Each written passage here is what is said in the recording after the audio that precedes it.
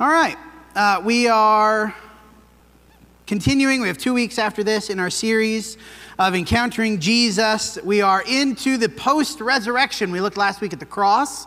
The gospel writers, we have just a very small amount left in the gospels, do not spend a lot of time discussing the post-resurrection Jesus. There's just not a lot in there. Some of the Gospels almost seemingly just end at the resurrection. There's a little bit after. This makes the stories that the Gospel writers do include post-resurrection, I think, mean much more proportionally because in this period of time, they don't say a lot, but the things they do say, I think, have a lot of significance and meaning. We will talk about Jesus on the road to Damascus next week and Jesus in Revelation the week after that to finish out the series. As we think about the encounters with Jesus after his death, we have Matthew, Mark, and John. They record Jesus meeting with the women who go to the tomb. Other than that, Matthew only records the Great Commission. That's all we get out of Matthew is this meeting with the women and the Great Commission. Mark and Luke record a meeting on the road. We'll talk about one of those. Luke records Jesus appearing to the disciples as a group. John has the most detail. We have appearing with the disciples in a locked room. We have the appearing in a second locked room, a second time to confront Thomas. It's unclear as you read the stories in the different Gospels. Luke may be recording the same event as one of these. It's hard to tell if Luke is recording the same thing or a different one.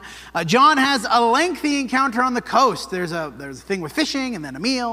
And so all told, perhaps, what we're told about at the end of the Gospels, 6 or 7 meetings, 6 or 7 encounters with Jesus post-resurrection. We should note first that of these 6 or 7, 3 involve food. Very specifically involve food. Luke 24, verse 28. They drew near to the village to which they were going. He acted, Jesus, of course, has appeared on the road. We'll talk about this more in a minute, but there's 2 guys walking down the road. Jesus appears to them. He talks to them a bit. He acted as if he were going further, but they urged him strongly, saying, "Stay with us. It is towards evening. The day is far gone." So he went in to stay with them, and when he was at the table, he took the bread and blessed it and broke it and gave it to them. Verse 40 of the same chapter, when he had said this, this is a different encounter, he showed them his hands and his feet, and while they still disbelieved for joy and were marveling, he said, "Have you anything to eat?" And it's sort of weird. He appears to them. He's like, "Here, look at my hands and my side." You know, he's showing them the marks in his feet, like, "Look at my feet." And then they're sort of, "Oh, this is so amazing. Do you have anything to eat? I'm hungry." They gave him a piece of broiled fish. He took it and ate it before them. John 21, verse 12. This whole encounter is centered around breakfast on the shore. They go and get fish, and they bring it back. Jesus said to them, "Come have breakfast." None of the disciples dared ask him, "Who are you?" They knew it was the Lord. And Jesus came and took the bread and gave it to them, and so with the fish. It's interesting, the proportion. Again, we're thinking about proportions here.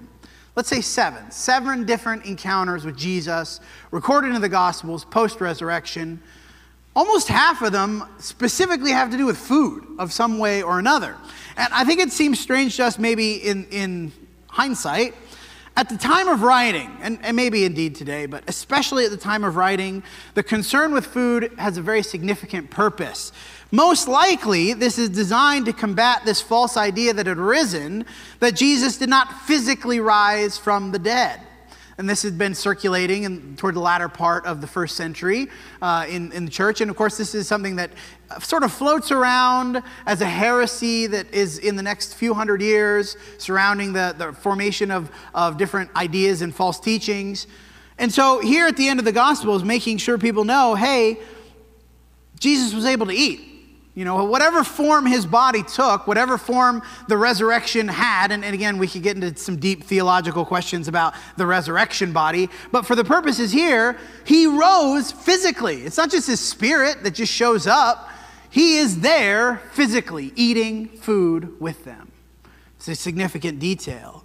Of course, symbolically, I think there's a little bit more to this symbolically. One of the things that I find to be interesting about these encounters, often they don't know who he is at first. He shows up. He's with them.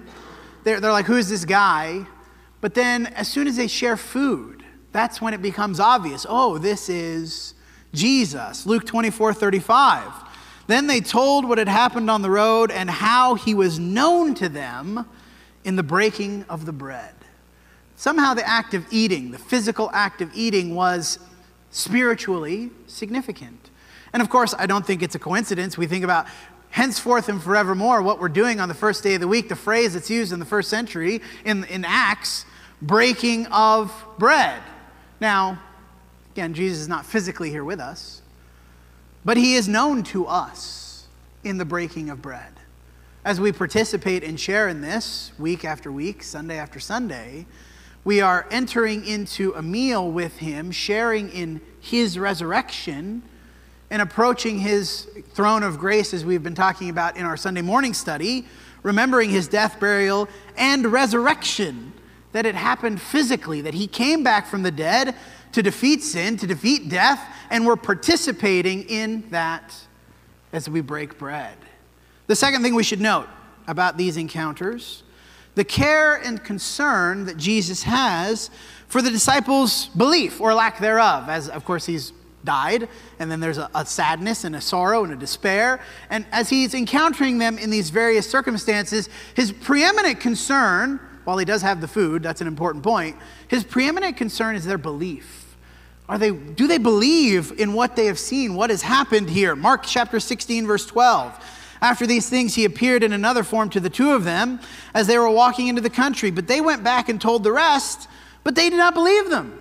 Even he appears to some of them. They go and tell. Even the women, we see this encounter recorded in most of the Gospels. The women at the tomb, Jesus appears to them and tells them, go back and tell what you've seen. And they don't believe. Some of them go to the tomb to make sure. They race to the tomb. But even with this eyewitness testimony, there's doubt, there's disbelief. Luke 24, verse 24.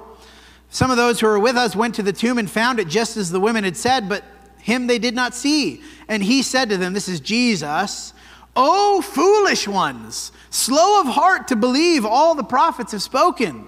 Was it not necessary that Christ should suffer these things and enter into his glory?" He calls them foolish. Why? Two reasons. We'll talk about this more.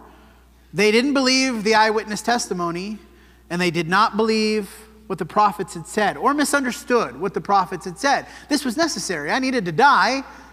This was a part of the plan. And now you've seen, people have told you, I've come back, and you're slow of heart to believe. Verse 37. They were startled and frightened and thought they saw a spirit. This is one of the times he appears to them in a room. He said to them, "Why are you troubled? Why do doubts arise in your hearts? See my hands and my feet, that it is not myself. Touch me and see, for a spirit does not have flesh and bones, as you see that I have." Again, the emphasis on the physical resurrection here. But the question at the beginning, why are you troubled? You shouldn't be troubled. I'm back. I'm back, guys. Here I am. Why do doubts arise in your hearts? John 20, verse 27, he said to Thomas, "Put your hand and finger here. See my hands. Put out your hand and place it in my side. Do not disbelieve, but believe." And Thomas answered him. Of course, we have this as the coda, Thomas's song, right? "My Lord and my God." Jesus said to him, "Have you believed because you have seen me? Blessed are those who have not seen and yet believed." So it's important that they understand. They tangibly interact with his physically resurrected body. But he knew, Jesus knew, most would not get that chance. Most, for the rest of time, the vast majority, 99.9 recurring percent of Christians would not get that chance to interact with the physically risen Lord. Which is why he says to Thomas, right? "Have you believed because you have seen me? Blessed are those who have not seen and yet believed." The thing that Jesus is driving at in these few encounters that are recorded for us after the resurrection, for most people, again, the vast, almost everybody after this time, belief boils down to two factors. John 20, verse 21, Jesus said to them, peace be with you. As the Father has sent me, I am sending you. First factor, testimony, eyewitness testimony. He's going to send the apostles. Why it was so important for him to appear after the resurrection, to show them, I'm physically here, I physically rose, I'm eating, you can touch me. Because they're the ones that are going to tell people. You're going to tell, hey, we've seen Jesus. The second part, Luke 24, 27, beginning with Moses and the prophets, he interpreted them all the scriptures, the things concerning himself. Jesus could appear to everyone. Today, he could do that. And let's be clear, he will. He will do that. Now, maybe not all of us here. We might die before that. But he will return, and everybody will see, every knee will bow, every tongue confess. That's going to happen. He could do it, just appear to us now in this room. But he has decided, and he desires, it's evident in these encounters, that people have faith based on testimony and prophecy. That we believe the eyewitness accounts, we believe what we've been told, we believe the report of them who heard, them who saw, and we understand from the scriptures. This was the guy. This is why it had to happen. This is what it meant. This is what our faith is based on. The testimony of those who saw that he sent, and the understanding we have in Scripture of who he was and what it meant. And that's going to be the case until he returns. This is how we encourage and convince and persuade others to believe in the risen Lord. And so finally, we should spend some time with Jesus and Peter in John chapter 21. This will be where we spend the rest of our time. John 21, verse 15. This is, of course, they've gone out and they've caught some fish. That was obviously a miraculous sign of Jesus. They come back. He says, eat, have this breakfast with me. When they'd finished breakfast, Jesus said to Simon Peter, Simon, son of John, do you love me more than these? Now, more than these, that's the rest of the people that are there, right? They've got a number of disciples there. Some of them went out to fish. They've come back. Okay, Simon, son of John, do you love me more than these? And the emphasis is interesting. You could go a couple of ways with this. Do you love me more than, and I think this is the intent that Jesus has here, right? Do you love me more than you love these guys? Right? These are your friends. You've been with them 3 years. You're going to keep being with them. And significantly, Jesus is leaving. He knows that. Simon, do you love me more than you love these other guys? He said to him, yes, Lord, you know that I love you. There's an interesting translation note here in the difference between agape and phileo. Jesus using the agape, do you love me more than Jesus? Peter responding with phileo, yeah, I love you. You're like a brother to me. He said to him, feed my lambs. He said a second time, Simon, son of John, do you love me? He said, yes, Lord, you know that I love you. He said, tend my sheep. He said a third time, Simon, son of John, do you love me? The transition here, Jesus stops asking, do you agape love me? To transition to phileo. Do you phileo love me? This lesser form. And Peter's grieved because he said to him the third time, do you love me? And he said to them, you, Lord, you know everything. You know that I love you. Of course, there is cause for doubt. Not that Jesus would doubt. He knows all things. But we understand in the story, this is coming off the heels of Peter's denial. I don't know you. I don't know that guy. Everybody's asking him around the fire. I don't know that dude.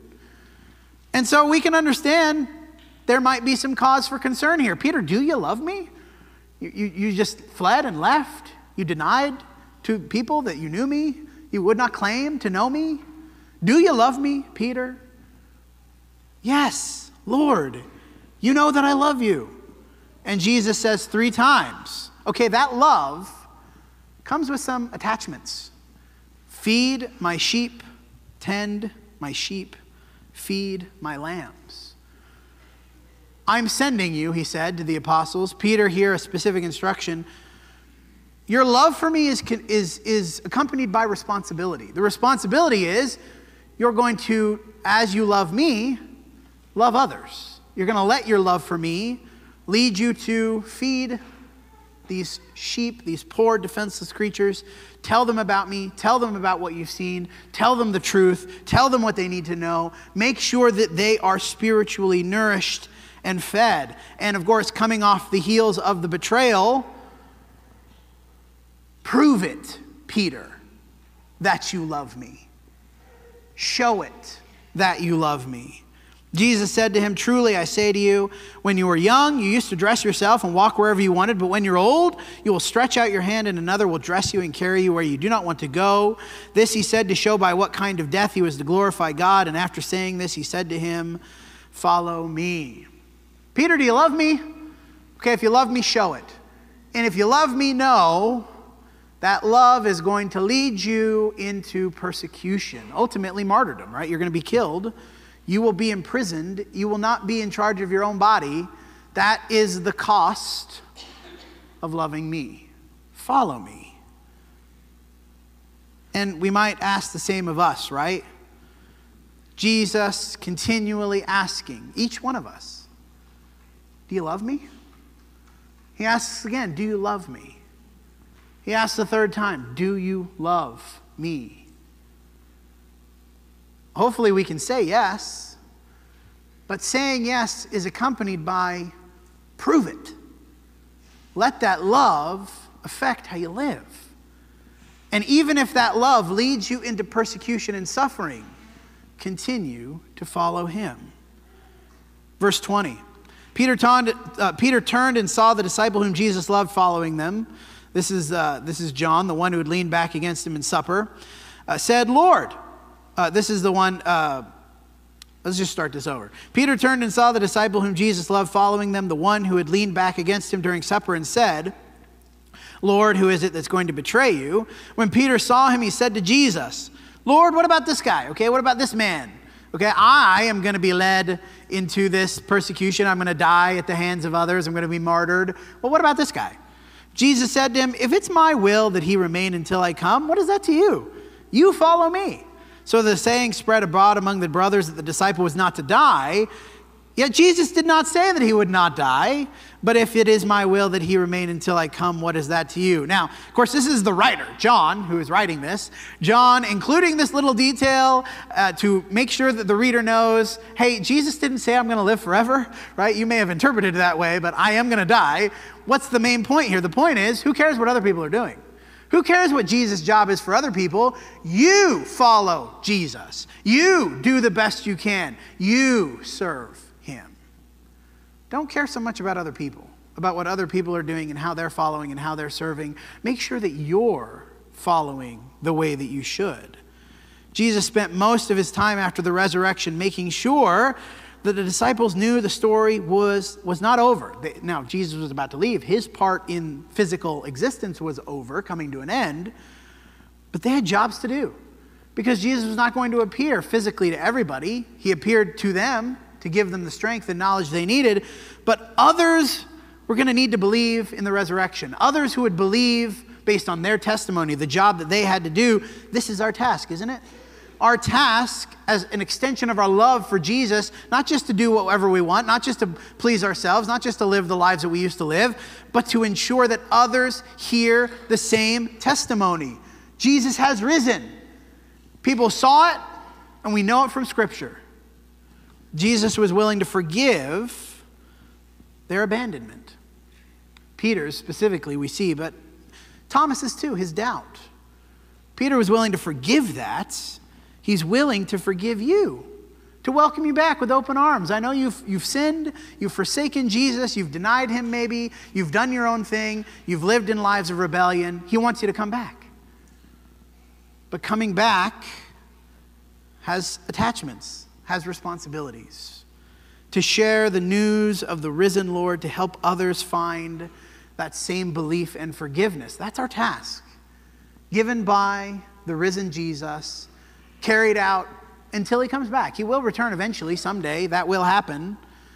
But when he returns the second time, all bets are off. The time of repentance is over. He will return and appear to everybody. Everyone will see, everyone will know, everybody will understand. But blessed are those, in the meantime, who do not see and yet still believe. And that would be us, right? Hopefully that would be those of us in this room.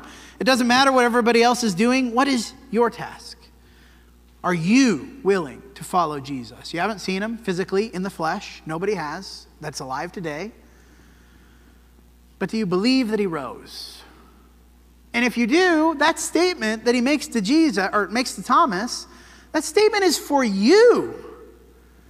Thomas, you've seen and you believe, but blessed are those who do not see and still believe. Everyone, I hope, in this room receiving that blessing from Jesus and then taking that blessing and sharing that news with others.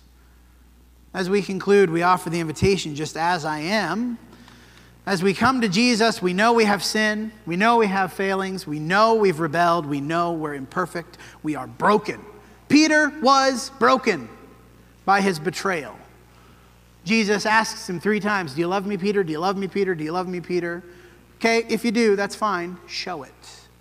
Show it by living it. And that's ultimately the invitation, right, today. If we know what we need to do to be united with him, we know what he demands of us to repent, confess, to be united with him in immersion, to live faithfully. Doesn't matter what you've done in the past, he's ready to accept you. Come while we stand and sing.